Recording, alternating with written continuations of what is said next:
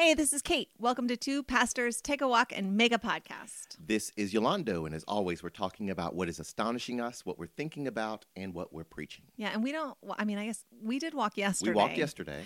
And we are at Derita today. We are at Derita Church. And so that is fun. What's astonishing you, friend? What's astonishing me? Sunday, 2 days ago.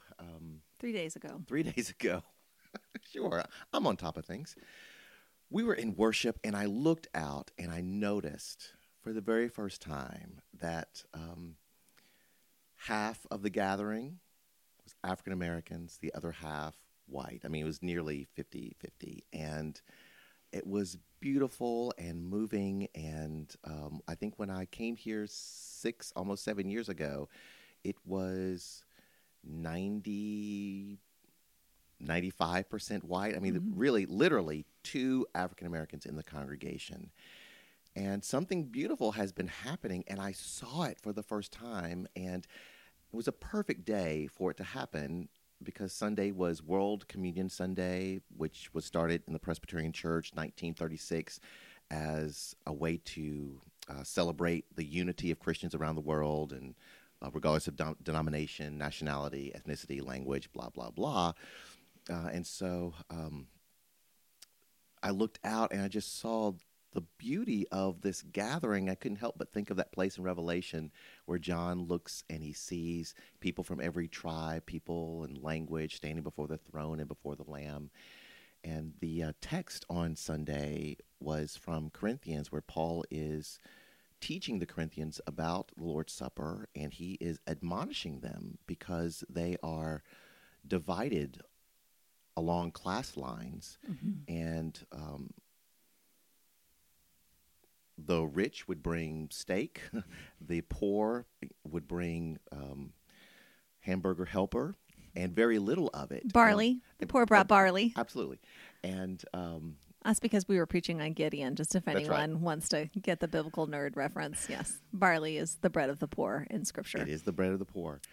And when they gathered for a meal. And so the rich would have lots of food, wonderful food, rich people food, and the poor would have very little food. And then after that, they would go into the communion service.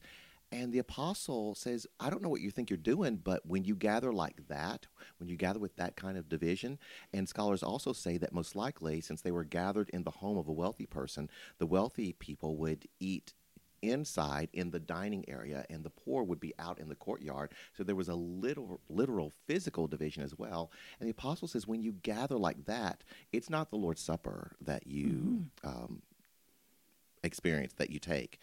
And so he's on them about Christian unity.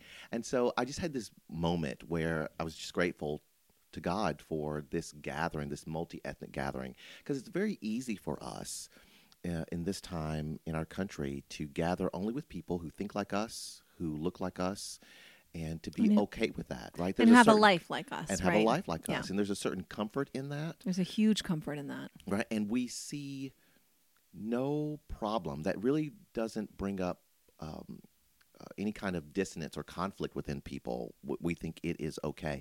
And the apostle is very clear. This is not pleasing to God. This division that we're comfortable with is not pleasing to God. And so I just had a moment of just feeling really blessed to be in this place where God is doing this work of bringing people who, as you've said about the Grove, of people who have little to nothing in common except for Jesus, right? If they saw me and someone in the congregation walking down the street, for half the congregation, they would say, well, those two people have nothing in common. Yes, we have Jesus in common. And it is a beautiful thing to behold because I know I am not doing it. It is the Right. work of the Holy Spirit. Right. And it's beautiful. Yeah. You and I obviously are very called to multi-ethnic ministry, healthy and holy multi-ethnic ministry that is also multicultural. And when we've talked before, you can have a multi-ethnic community that is monocultural. And in a lot of spaces, you have multi-ethnic communities, but it's monocultural. There's one culture, and it is the culture of, the dominant culture in America, which is white culture. And we've talked about that before, that there's just a way in America that the majority of the people agree this is good, this is bad, this is proper, this is improper, this is respectable, this is, disrespectful, and we particularly if you are white, you don't think of that as white culture, you think of that as reality. Culture. But as and I think it takes time as a white person to recognize that no, white people have had most, if not all, until recently, of the power positions in this country. And so they have been the definers of what is acceptable, what is legal, what is honorable, what is dishonorable. And certainly other cultures have influenced that, but always within the discretion of people who headed up institutions and cultural as well as legal, as well as, all the other places. And so I think, there are a lot of churches, mega churches that are multi-ethnic, but they are monocultural. And what we feel called to is a multi-ethnic, multicultural community, because we believe that healthy spiritual discomfort actually is what grows us. And I think, and the table is such a powerful metaphor and reality of what it, like food is, and what you have and what you prefer and what you like is so formed. Your preferences and ideas around that are so formed by your culture. And so, to have a space where everybody has the same and everybody likes the same and everybody agrees on the same is comfortable. But if we believe the revelation of Scripture that God is reconciling all people and all things to himself, then that means God is calling us into relationships with people who see reality different. And we have to do the really difficult, uncomfortable, and risky work of figuring out, well, what of my understanding of good and holy is a revelation of the Holy Spirit, and what in my understanding of good and holy is just my culture, and what do I hold on to and what do I let go of? And oh my goodness, if the Holy Spirit isn't with me and leading me, I could really get and drift away, right? It's just really scary work that requires actually believing in the sovereignty of God. And that's hard. And it also requires us to believe and to trust that we have something to share with others. Mm-hmm. So I've noticed finally in our community that some of the African American believers are starting to say, hey, there's this song that we used to sing. There's this thing that we used to do. And it's culturally formed. But to share it with others, so generous. It's so a beautiful sacred. thing, right? It's a beautiful thing. And in sharing it, it gets transformed. It becomes something not totally different. Yeah. But it takes on a new power to spiritually form everyone in the room. And I just think, multi-ethnic communities are a stumbling block. I think a cross-shaped stumbling block to everyone, right? In the secular world, right? Like white people are offended and don't like them because, what does it mean? Why am I not good enough? Why don't people just act right? And there are a lot of people in communities that are and have been marginalized who say, no, thank you. Like, I don't want to share our sacred traditions with you. I don't want to invite you in. I don't want to be in relationship with you because I don't trust you and I don't believe that you will treat me well. And I'm not interested and I'm complete in and of myself. And I think, we have to recognize that that's just the fruit of trees that were planted in the name of white supremacy, right? And for white people to expect a default of respect from all people is I mean, unless you believe that all of the systems and evils that were perpetrated against Black people and people of color, if you believe they were justified, then yes, you should continue to expect everyone to respect you and honor you as innately superior. But if you recognize that those things were demonic and evil, then you should understand that across the generations, our ability to see one another and trust one another and form relationships with one another have been damaged. And it's going to take a long time of healing and repair.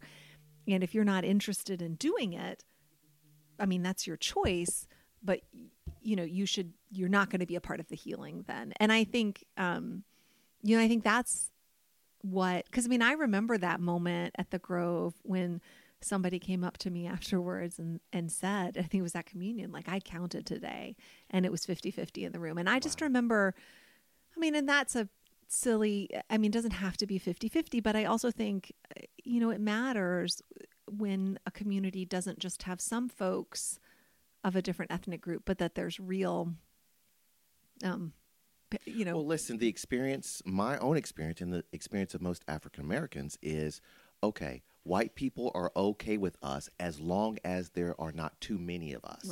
Right. And so when there's this critical point where there's, critical mass, and then all of a sudden white people get really anxious. Right. Mm-hmm. And so when you reach that place where it's 50-50 and you don't sense that anxiety in the room, that is a beautiful thing. And when you reach a space where people are like, this is my community, and so I'm allowed to shape it. Because I think as a white person, if you are in a community that is historically white and it's, quote, your community, and people come in and you're genuinely happy for them to come in, but you don't want them to change anything. And so when you get to a place and realize, no, everyone in this community is here because the Holy Spirit has led them here. And so there are things and ways of being and ways of worship and decisions that people would make that are not preferable to me personally, but I recognize that they are not contrary to the Spirit of Christ. And I'm saying I don't have to be pleased in all things because I believe that this community that we're called to bear with one another in love. And so if that means that at the Lord's table, I choose to, eat something that I wouldn't normally eat because the fellowship of believers is more important to me than my preference for the calories I put in my body, like, that is a decision that honors the Lord. And when you say, like, well, I will come, but I'm going to bring what I want and I'm not sharing it with anybody, that is not. And I think but I would just say, like, it's funny because I had a really beautiful day of worship at the Grove. I'm transitioning to my astonishment. Is that okay? It's related. Like, Sunday was a really beautiful day for me at the Grove. It was a really powerful day. It was just really interesting because, I feel like we talk a lot about, and it's what we're purposed to talk about, is about multi-ethnic communities and just like the struggle and the joy. But I also just feel like it's really important to be clear that, like, it is hard. It's hard. It's really hard. And I think lots of sacrifices. Right. And there's a cost. And I think it's really hard. I don't know. I hope there's enough trust for people not to hear this. I'm not asking for sympathy. I am not saying woe is me in any way. I say all the time, I'm the happiest pastor I know. I am pastoring my dream church. I cannot believe the goodness of God. Like, I cannot believe it. And like, I think that white people who are interested in being part of multi-ethnic communities need to understand that sometimes you will question if people of other ethnic groups in the community actually want you there, or it's just hard because the generational damage has just been so extreme. And because if you are a white person and you are in relationship with people of color, with Black people, and you are getting a glimpse into the reality of the struggle and the pain and the burden that it is to try to exist with dignity in a world that has and continues to continually threaten and marginalize you. That's just a hard thing, right? It's hard. You will never I don't think you will ever truly begin to understand your own whiteness until you are in a community that is multi-ethnic and you see how hard it is for people to love and accept you. Not because they're hateful, because they're there too, right? And when you see the ways that people really have to struggle to trust and to love you, and that feels very unfair, and it makes you want to run back to a place where people don't see you as a white person, but just see you as a person, right? And like, that's just real. And I understand then why there are white people who just say like, look, I need to be in a white church because I don't want to feel this way. Like, I don't want to feel all these complicated feelings about what responsibility do I bear, for being born into this world and the work I have or have not done to dismantle that. Like, it's just the privilege that I enjoy, and how much peace have I made with the danger and injustice and precariousness of my brothers and sisters, and how comfortable do I feel with the advantages that I enjoy just because I'm white that others don't. Like, it is just real all the time in a multi-ethnic community in a way that it's obviously theoretical in a mono-ethnic community. And like, not everyone is called to this work, but I think sometimes we do talk so much about the joy of it and the power of it, that sometimes people might hear us and not understand that if it were easy, everyone would do it. And if it didn't cost anything, it costs something. And obviously it costs Black people, it costs people of color, but I want white people to understand, like, it will cost you too. Absolutely. And if you're not willing to pay the price, then don't bring those expectations and sense of entitlement into a multi-ethnic community, because you have to understand that if you are accepted, and this is true for everyone, but white people aren't used to feeling this way. If you are accepted in a multi-ethnic community, it is pure grace. Like, you don't deserve it, right? And that is true for everyone, but it's not something that we as white people are used to feeling. We have a woman in our community, member of Dorada Church, when she came here, and I was her pastor in another congregation, a historically African-American congregation, and she's an African-American woman. When she came here, she worshiped in a way that was similar, congruent with the way she worshiped in that historically African-American church. And after a couple of months, she came to see me, and she said, I'm not going to be the entertainment. Yeah. I have a sense that people like the clapping and the shouting and the speaking out that I do. However, it feels like I'm the entertainment, and I will not be the entertainment. And so she shut that, and I understood where she was coming from, and she shut that down for years.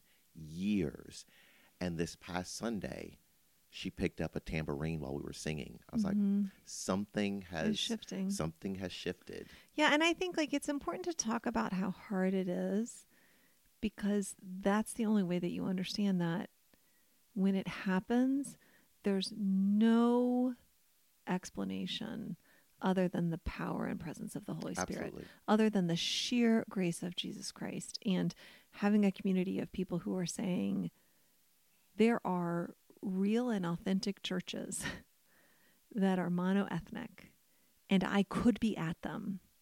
And in those places, I would love Jesus, and Jesus would love me, and I would be part of the kingdom, and I would be furthering the kingdom. But I'm called to be here. And like, Paul would say, has, said in Colossians, like, I'm grateful to enter into the suffering that has something to do with Christ, right? So this idea that like, if you not everyone is called to it, but if you are called to it, just to recognize that there's no one in that community that is not going to be asked to sacrifice, to pay a price, to sit with discomfort, and the only reason to do it is because you believe that the Lord has called you there, and you are not there to save anyone or fix anyone or honor anyone with your presence. You are there because you believe that the place that God calls you to be is the place where God will minister and bless you, right? So you can't be there out of a sense of obligation. It has to be like, this is my zeal for the Lord. Like, this is the lane that the Lord has traveled me in, and I'm not turning back no matter what it costs. And just to know that there are days where you really grieve and wonder, like, is this real, Lord? Can we love one another here? And I think, I was just having a morning like that on Sunday just because of some stuff that had been happening. And then we went into worship, and the team, our worship team is just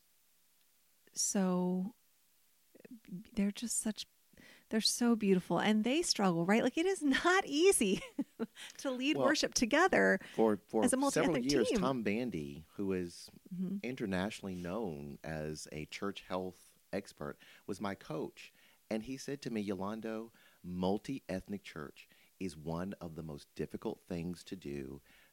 Many fail because they are so difficult. It's really hard, and I think, like, the music is like, it's sort of like the table back then. Like, the music is the place where people are just like, I need what I need. I need what I like. Like, I need the thing that quickens my, like, it's really hard. And our team has just borne with one another in love over the years, and continue to do it. It's hard all the time. It is hard all the time to give one another the benefit of the doubt, and to, anyway. And they were singing this song about, it's called "The Battle Belongs to the Lord." And it was such a moment for me of just remembering, like, hey, wait a minute. It is hard, and we do fail, and we are failing. And what we believe and what our joy comes from and what our peace comes from is the idea that, like, no, the Lord is already doing this. Like, this is already God's will, and God is sovereign. And this already is in the kingdom of heaven. These divisions have already been overcome, and people already are existing in unity under the supremacy of not any ethnic group, but under the supremacy of Christ, who is the only one for whom we can ever be supreme, right? Like, that is the only place of real flourishing, like the Christ. And so what we are doing here on earth is just trying to participate in something that already is, and we participate it from the place of knowing, like, look, the battle belongs to God. Like, God is doing this. This is God's will. So whether we do it poorly or well, whether we fail at it or have these moments where we really experience, the fullness of the glory of God, like, it already is. And therefore we can have peace because, we're flawed, and we're failing, and we're on wherever we are on our growth trajectory. But we can't undo what God has already done. Right. And it's not, so what we do matters, but nothing is at stake because Jesus is already on the throne. And what we are doing is saying, Lord, we're gathering together in this way because this is how we read your word, and this is how we know you in the Spirit, and we believe this is what you're calling us to. And so, like, it pleases you when we try to obey you, and when we stick with it, when it involves suffering, and when it involves deep questioning, and when it involves discomfort. Like, we trust that you are with us, and that you are pleased by us, and that you are growing us, and that you are good. Like, your power is good. And so, I don't know, it was just a moment of astonishment for me of saying, like, look, because sometimes it's just so easy to feel like it's this project. And some days you feel like you're getting an A, and some days you feel like you're getting an F. And, it is really easy to get discouraged or to get full of false pride. But just to have this centering of, like, no, what we actually believe is this is the revelation of all of Scripture, but literally of Revelation, that we are gathered at the throne there's unity in our diversity and in our full humanity, and exactly, we don't become less of ourselves, but more of ourselves. And so, we just lean into that and trust that, like, hey, God is doing this. And so, we're just waiting for the fullness to come, but we're not responsible for it. Yeah, that's one of the things that really sustains me in doing multi-ethnic ministry, intercultural ministry. It's the truth that as small and weak and foolish, foolish and mustard seed as this ministry is, this is where God is moving. God is taking not only this congregation, but the whole world, the whole creation, to Revelation 7, to right? Shalom. And so, yeah. and it is a beautiful thing. It's a humbling thing to be a part of, to see it. It's like, oh, this is happening. At times, it feels like we're moving backwards. Yep. But it is happening. Right. And I think it's like, to go full circle back to, your text on Sunday, to be able to say, like, I get it. People come to the table and they bring what they have to bring, and they can't conceive that it will work in any other way, but that they have known it to work in the past. And they're, I get it that both, the people in that space were divided by class, and to be able to say, well, but this is the way you set up the world, right? God, you've made the world for me to eat steak and for them to eat barley bread. And like, who am I to change that? And to be able to say, like, no, actually, everything we know about the world we live in is passing away. All of it.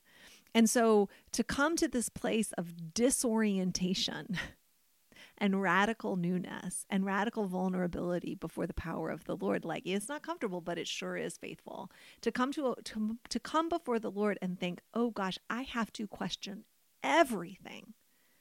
And the only thing that's keeping me here is not my understanding, but my faith that God is good, and that what God has started, God won't abandon, and that God really is who God is revealed to be, not just in the pages of Scripture, but in the days of my life. Look, I'm a little soap opera plug there. Anyway, whatever. So we've been astonished this week by many things. That's good. I mean, it's good work, but it is hard. It is hard. It is hard, and it's worth it. And all good things, I think, require hard work and sacrifice, and to pay a cost. But I want to pay this cost instead of any other. Well, I'm glad you brought that up, because we do tend to talk about how wonderful it is, and right. And people just need to know both, because I think if you're like, yes, I want this, and then you get into it and it's really hard, and you're like, oh, well, I guess I can't. And just to really press on and say, like, no, it will be hard, and don't give up when you get to that, because it's actually in the pain and in the suffering that you are changed and transformed and healed and able to be a part of this community that is a foretaste of the heavenly community. And if you we have this idea, and I mean, it makes sense. Like, I'm like, oh, I just want to come to church to feel comforted. I just want, in my church community, in my worship, I want to feel good. I want to feel loved. I want to feel accepted, and I want to feel comfortable. And I want to say there's nothing wrong with that until there's everything wrong with it, But we also want to be healed. We want to grow. We want to be better human beings. And you can't have both. You can't have all comfort all the time and growth and healing. Right. And you cannot grow without changing. Yes. You cannot heal without changing. And to say, like, you should feel comforted by the goodness of God. You should feel the acceptance of Jesus. You should feel hope, because God is good. But you won't always feel good about yourself, and you won't always feel accepted by your brothers and sisters and the larger community. And at times it will be painful. And you won't always feel comfortable about your own life and your own choices. And that is just completely congruent with the witness of Scripture, right? Like, you come before the ever-living God, you got to expect that there are some times where you're going to be like, woe is me. Woe is me. I'm a person of unclean lips, and I come from a people of unclean lips. And that sort of fear of the Lord is part of the experience. And you just can't avoid that. And if the only time you feel that is about, like, whoa, I'd feel like that if I had their sins over there, like, that's a problem. So anyway, what are you thinking about? Well, I am thinking about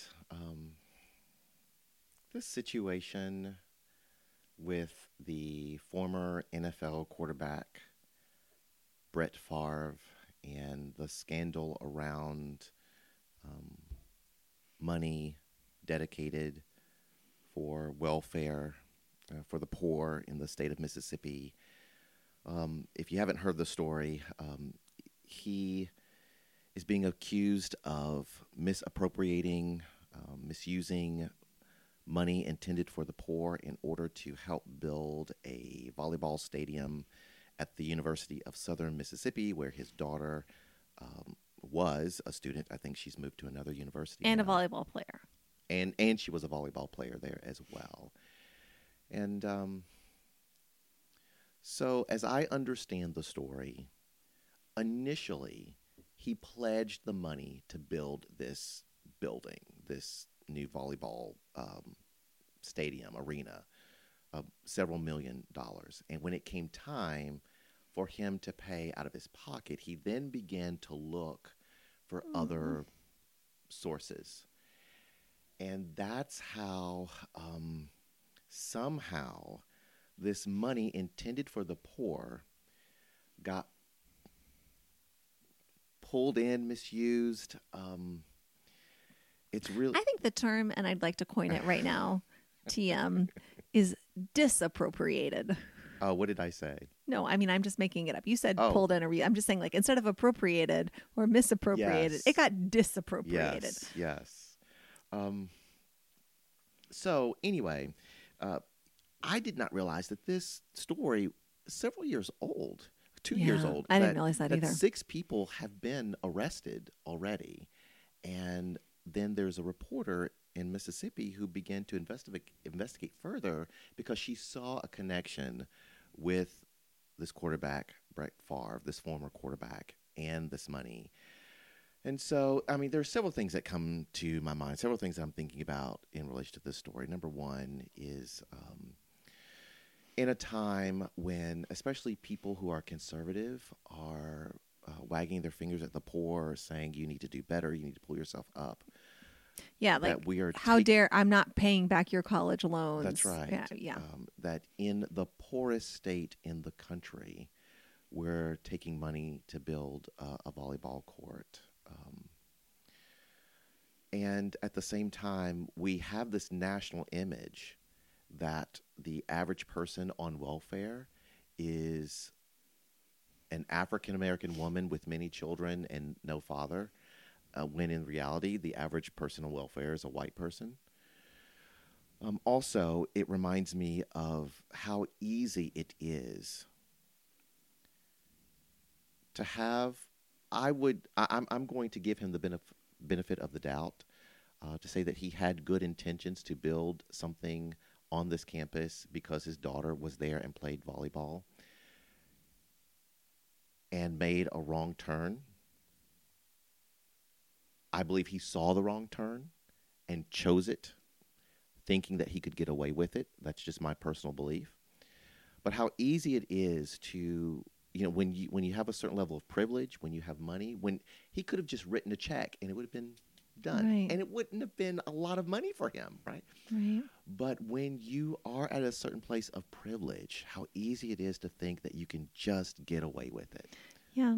I mean, I think it's just so interesting to think of who the majority in the culture in our country, like who we instinctively trust and who we instinctively distrust.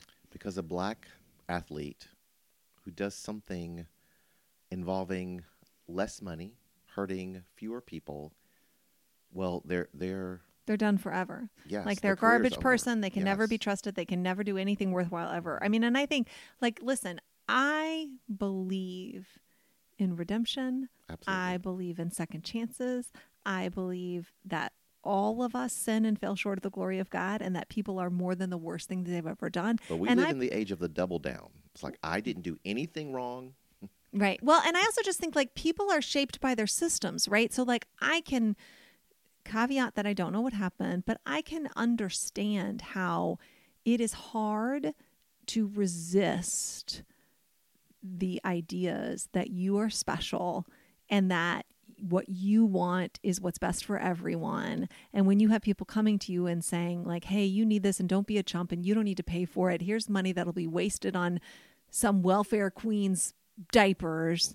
Like it'd be better used over here. And you know, you're a maker, not a taker. And you're a kind of person we want to invest in, right? Like I can understand just how susceptible it is. Like when someone comes to you and says, hey, you're special and what you want and think and desire should matter more. I mean, that's hard to resist. And so I think that, you know, if we lived in a healthier culture, I think a person like Brett Favre, if he did what he's being accused to do, wouldn't have done it, right? Because they would just know like, hey, this is gross and this is sick and this is unreasonable. But, you know, it's just as I think, you know, people are shaped by the reality and the norms that they live in. So I don't think that this is the only important thing about this man. I don't think that this is the only defining thing for this man. But I do think it's interesting for me how hard it was for anybody to believe that he could have done this and how hard it is for people to still believe that because he is a talented, wealthy, handsome, rich, white man who is well spoken on television. So people are like, oh, well, I don't think he did it. He didn't know about it. Well, if he did do it, it's not really his fault, right? But if you see someone who is poor and black and not educated, you're just like, this person isn't trustworthy. This person made mistakes in their past and therefore they can't be trusted to make any kind of significant contribution in the future. I don't have a good feeling about this person. You know, it's just interesting. And I don't say that to beat anybody up. I think it's important to have an awareness that one of the consistent messages of Scripture is like what Samuel tells Jesse, like people look on the outward appearance and the Lord sees the heart. And I think, you know, it's this tricky line we walk as believers because we need to be spiritually discerning. And we need to know that when we have a feeling about a person, we want to pay attention to it. And we need to be shrewd enough to recognize sometimes when these feelings about people run straight down the line with stereotypes, I need to interrogate my feeling, right?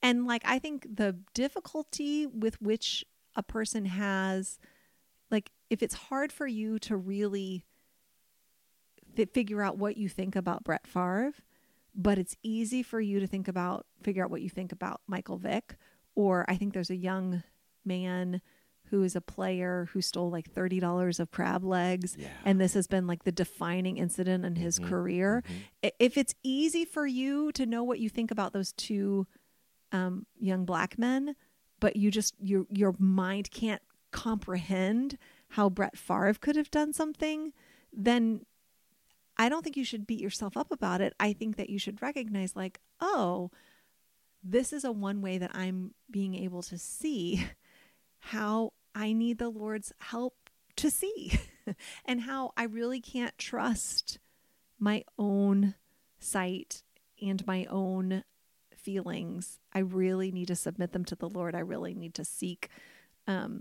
just education and to get curious about, oh, if there's people who see things differently, I wonder why. And can I learn from them and not feel threatened if they have big feelings about this that I don't have?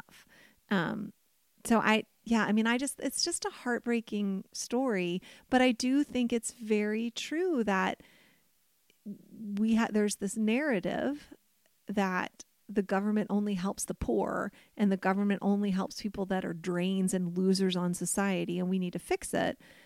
Now, I think a government that was focused on helping the poor is a pretty biblical model for government. But whatever, that's how I read Scripture. Somebody else might read it differently. But that narrative is just factually not true. The people who get the most resources from the federal government are the wealthiest people with the most agency. And the way you know this is true is like, where is there undrinkable water? In poor black communities. Is there a wealthy white community where there's undrinkable water? Absolutely not. There are some poor white communities, right? So, I mean, what we know is that the more money you have, the more our systems are set up to work for But you. we're still living with this myth of the trickle down that the Right. people at the top need more because they need the agency and the freedom to create jobs and to create opportunities. Because wealth is an indicator of value and worth. Yes. So if you have money, that is an indicator that you have value and worth, that your ontological worth is the same as your monetary worth. And that's just not a biblical worldview. Feel about it however you want, but it is not a biblical worldview. And so wrestling with that is really important to us. And it doesn't mean that you need to flip the script and say, okay, well, now poor people are ontologically better than wealthy people. That's not helpful either, but just to recognize that we live in an unjust society, and not everything is unjust, but we live in a fallen world. And if you don't believe that, you can have a really hard time following the Holy Spirit. Well, and as followers of Jesus, if there is something the church, regardless of denomination, ethnicity, should be able to agree upon, it's justice for the poor. Right. But I so remember, maybe, I know I've told you the story, but I've maybe even told it on the podcast, so stop me if I have. But when I was in the ordination process, which is a very long process, sort of the last step, it was my church in Boston, and I was going to be ordained into an associate pastor position there. So I had been doing all of my prep through my home presbytery, which is in Louisville, but then the final step, you had to go to Boston and you have to meet with this committee and they ask you all of these questions. And they're just people, like, they're checking to see if your theology is orthodox. And, which I don't have a problem with. Right. And actually at the Boston Presbytery, I mean, it was terrifying when here in Charlotte, when candidates come up and they've like made it all the way to the very last step, and the last step in their process is the presbytery has to vote and say, like, yes, we agree, you're ready to be ordained, or no, you're not. And here, by the time you get to the floor of presbytery, it is scary. It doesn't feel like a formality, but it is. And we don't ask any questions. Now in the Boston Presbytery, holy guacamole, like, we stood up before the presbytery and anybody can ask any theological question you want. And it is terrifying because the presbytery at that time was very divided, so that we had folks who were very conservative and folks who were very liberal. And there was a lot of tension and kind of people, there's just, it was a lot. But what they said, which I really do appreciate, this one guy, gosh, I can't remember his whole name now. That really makes me mad. But anyway, he would say, look, if we can't talk about these issues on the floor of presbytery, where can we talk about it? And I'm like, you know what? Fair enough. Like, fair enough that you as a candidate should be willing to stand up in front of a group of people and say, here's how I understand the cross. Here's my theology of the cross. Because you're going to have to do it in your church, right? You got to be able to talk about these things. But anyway, I was in like the pre-committee stage with these folks. And, this is, you're 3 years into seminary. You've passed 6 ordination exams. How many did we take? I don't know. Like, you've been in this process for years, like, whatever, the whole thing, psychological evaluation, like, it's a long process. It is a long process. And you're like the second to last step, and they're asking you these questions, and you're like, oh my gosh, these 3 people sitting in front of me could vote no, and then you're done, right? So it's nerve-wracking. And I remember one of the guys was like, do you believe in the preferential option for the poor? Now at that point, and shame on my seminary, I really had not heard of that term before. The preferential option of the poor was not something that I had heard in my seminary, but it is this idea in liberation theology, which I think is a completely reasonable biblical interpretation, that God has a preferential option for the poor. It does not mean that God loves the poor more than the rich. It does not mean that the poor are morally superior to the rich. It does mean that God is the God of the oppressed, right? That God sees particularly and hears the cries of those who are enslaved, of those who are oppressed. And if you don't like it, fair, but you have some problems explaining, like, the Exodus and Jesus's first sermon and, Ecclesiastes and the prophets, right? Like, God, Matthew 25, often just shows up and says, like, I hate your feasts and your assemblies because, why? Is it because I don't like the incense you're burning? No, it's because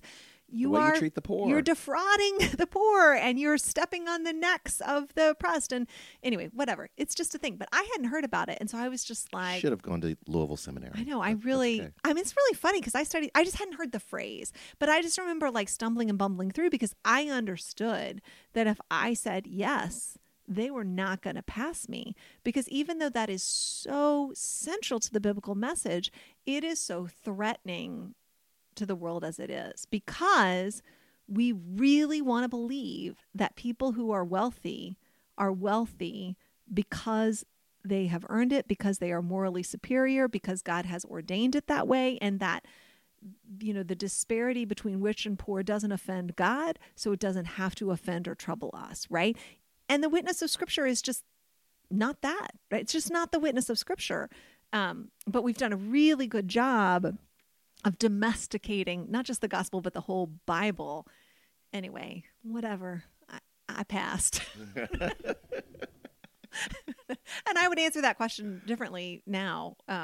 But yeah, I'm sorry. I just went down a whole huge rabbit hole. I don't even know how we got here. I did not know that story. Oh, well, anyway, yeah, it was a whole thing. But I think, you know, I am not a communist. I am not a socialist. I am a follower of Jesus.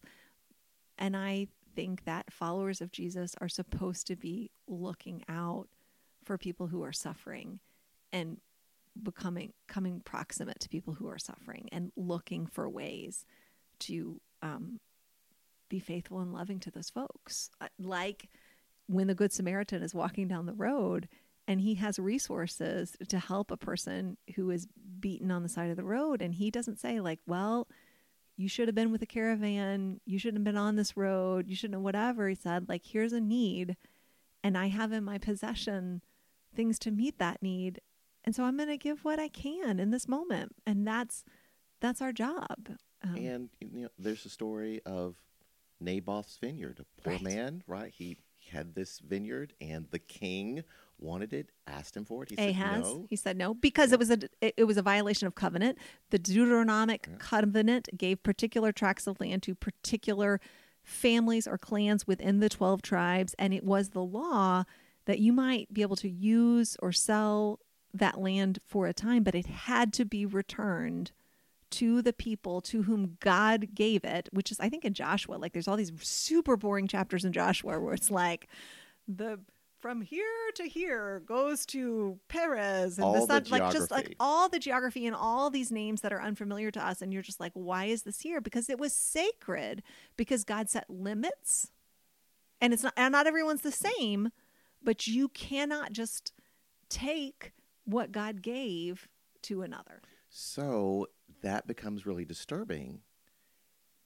If you take that seriously and think about treatment of Native Americans and their land, then you have to find some kind of workaround, because it turns upside down the theology of manifest destiny. Right. But I think it is complicated, right? Because on the one hand, central to our tradition is the story of God calling Abram out of Ur and sending him to a place that wasn't his own. Like, your ancestor was a wandering Aramean. Like, God, the earth and the whole earth belongs to the Lord, right? Yeah. So that is part of our tradition.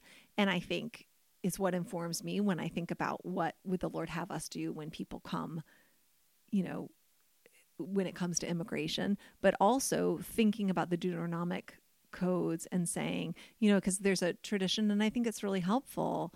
It's not comfortable, but I think it's really helpful, of doing land acknowledgements and just remembering that this land doesn't belong to us and other people lived here, and wrestling with the story of how we got to where we are and how entitled we feel to the earth that we think belongs to us, and just how much brutality and bloodshed and suffering have come to get us to this place. And I think, you know, people will dismiss land acknowledgements and say, like, this is just, you know, wokeism gone amok. And I'm like, okay, like, obviously you can think that way, or you can say this comes out of our understanding of Scripture, that when the Lord gave land to certain tribes of Israelites, that was a sacred transaction that God expected people to respect in perpetuity.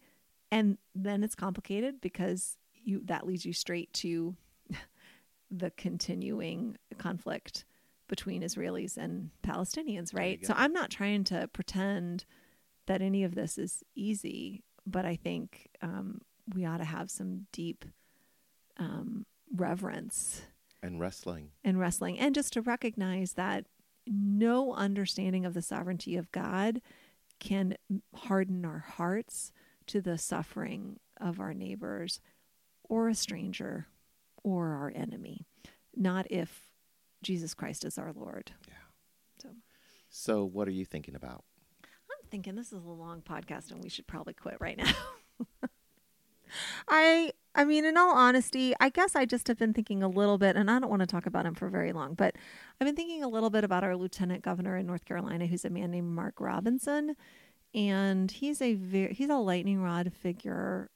He is a Black man. He's the first Black man to ever hold that position. He is very conservative, theologically and socially, which is his right.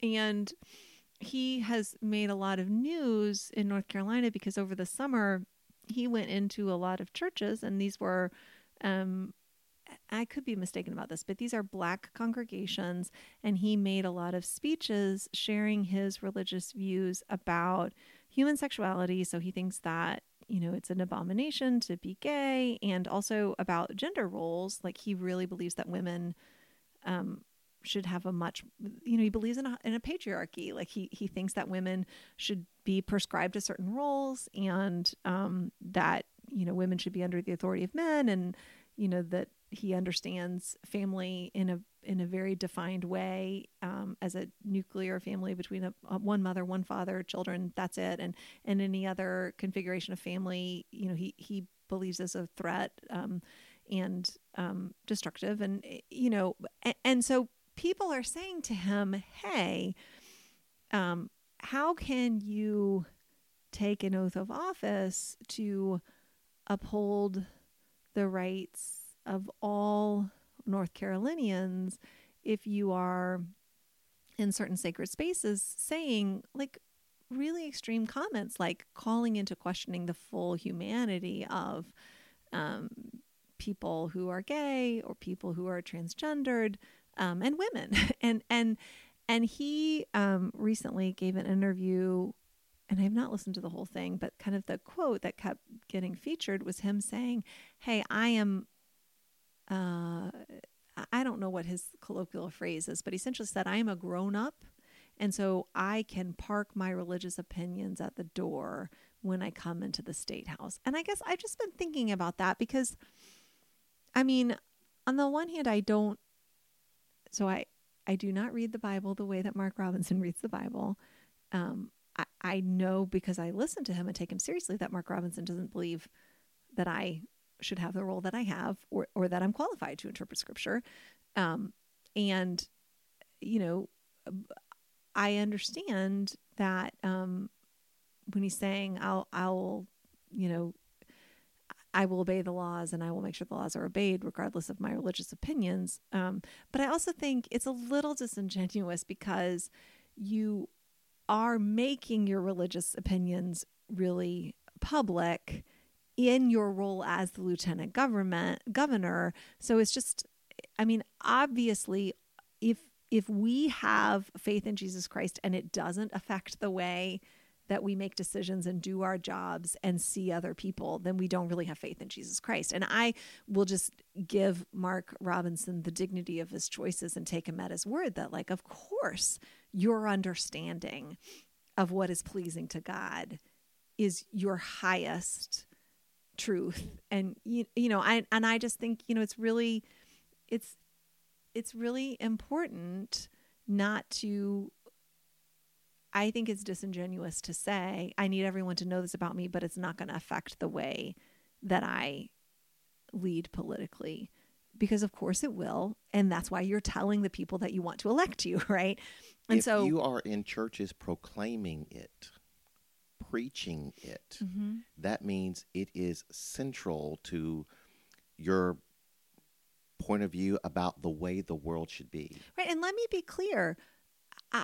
Mark Robinson is absolutely entitled and responsible for reading scripture and discerning what its truth is for him and living according to that truth. Like I don't question whether he's doing anything, illegal. I mean, I disagree with him about how he reads scripture, but I'm not God and he's not my servant. I'm just saying it's important that when people say this is how I read scripture and then they say, but that has nothing to do with how I lead or govern, that just is, that offends me because it's not true. Because either you're saying these deeply held these beliefs that I'm saying are deeply held truths of scripture, well, I will proclaim them from the pulpit, but I don't believe them so much that I'll actually work them out in my legislative life. Right. No. If they weren't relevant, you wouldn't speak about them on Correct. the campaign trail. Well, here's my thinking about him, because I have been early in my life, late teens, early 20s. People could have easily have labeled me a conservative. I might have even labeled myself a conservative. And the thing about being an African American in those circles is that you get a sense of there's a comfort that comes with that, because the same theology that would seek to dehumanize you, that would seek to marginalize you, that would seek to make you the other, is now being used to bring you in close. Mm-hmm. And you can become the mouthpiece of a theology that marginalizes others, but gives you a certain level of comfort in a system that really sees you as second class. And so there can be, I'm not saying this is definitely true for him, but I'm saying it's probably true because I've been there, that it is seductive to be the mouthpiece for a theology, for a political philosophy that says it's those people who are wrong, and we've got to fix those people. We've got to change this in our society, and our society would be better. Yeah. When that same theology says the same thing about you, but because you are a mouthpiece for it, it kind of shields you from that reality. Yeah. But it will not last forever. There will come a time when that comes crashing down, when that shield is threatened. And that's a really psychologically, emotionally, spiritually hard place to be. And again, I've been there. Mm-hmm. I mean, I think it's just important to note that part of the fallenness of humanity is that we are attracted to power and we are attracted to hierarchies. Like hierarchies are just, they're idolatrous for us. And sort of to have surrender to the sovereignty of God and nothing else, to repent of our desire to control and to be limitless, and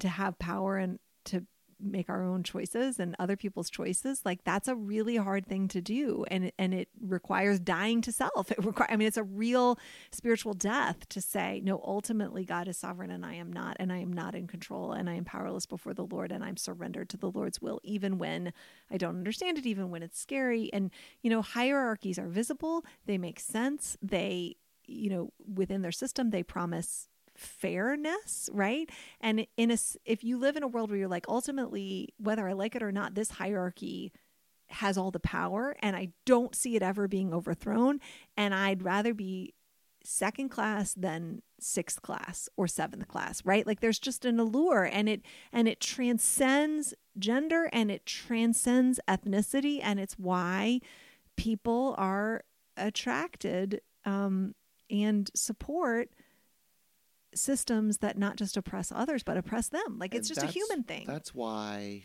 I really love, and I know there are some people who would consider themselves progressives or liberals who don't like this kind of language, but that's why I love kingship language in relation to Jesus. Right. Because if Jesus is king, well, Nobody then he else is. really redefines what it means to be king. He redefines what it means to be in power. He redefines all of that in a way that just turns our current systems upside down. Yeah, and I think like that's why I am real same. And we talk about this a lot. Like we like kingdom language. This is why we should work together.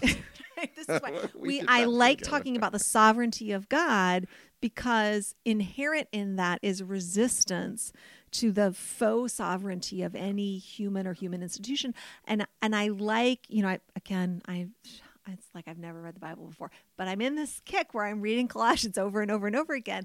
And I'm really drawn to this language about the supremacy of Christ, because I see it as this resistance language to any other supremacy systems, right? Like just to say, like, no, for me, Christ is supreme. And then that means that the values of Christ, the ways of Christ, the agenda of Christ, the vision of Christ is normative for me. And he's nothing so else. Supreme that when they come to arrest him, Peter takes out his sword, cuts off the man's ear. And Jesus is like, dude, that's not what we do. Right. That's not how we handle this. We do not. And he heals the guy. Right. We do not. Violence cannot overcome violence, right? Like that's the whole mess. There is no such thing as redemptive violence in the kingdom of God. If I had a megaphone or a way to speak to all people who felt like they were being oppressed, crushed by a system, they just don't see a way out, I would remind them of the supremacy of Jesus Christ, and that the whole creation is moving to New Jerusalem, new heaven, new earth. And it is beyond our power. He invites us to participate in ways, but ultimately it is his doing. Mm-hmm. And that's why we have hope, and that's why we resist. It's not because we think that in our own power we will win. It's because we think, no, the work of reconciliation and salvation is finished on the cross, and it is being revealed, and we are trying to hold on to what is eternal, which is currently invisible, and to hold lightly to all things which are visible, because they are passing away. That'll preach. Yeah, I mean, it has been preached. Anyway, well, thanks for listening. We got to stop. So I am excited.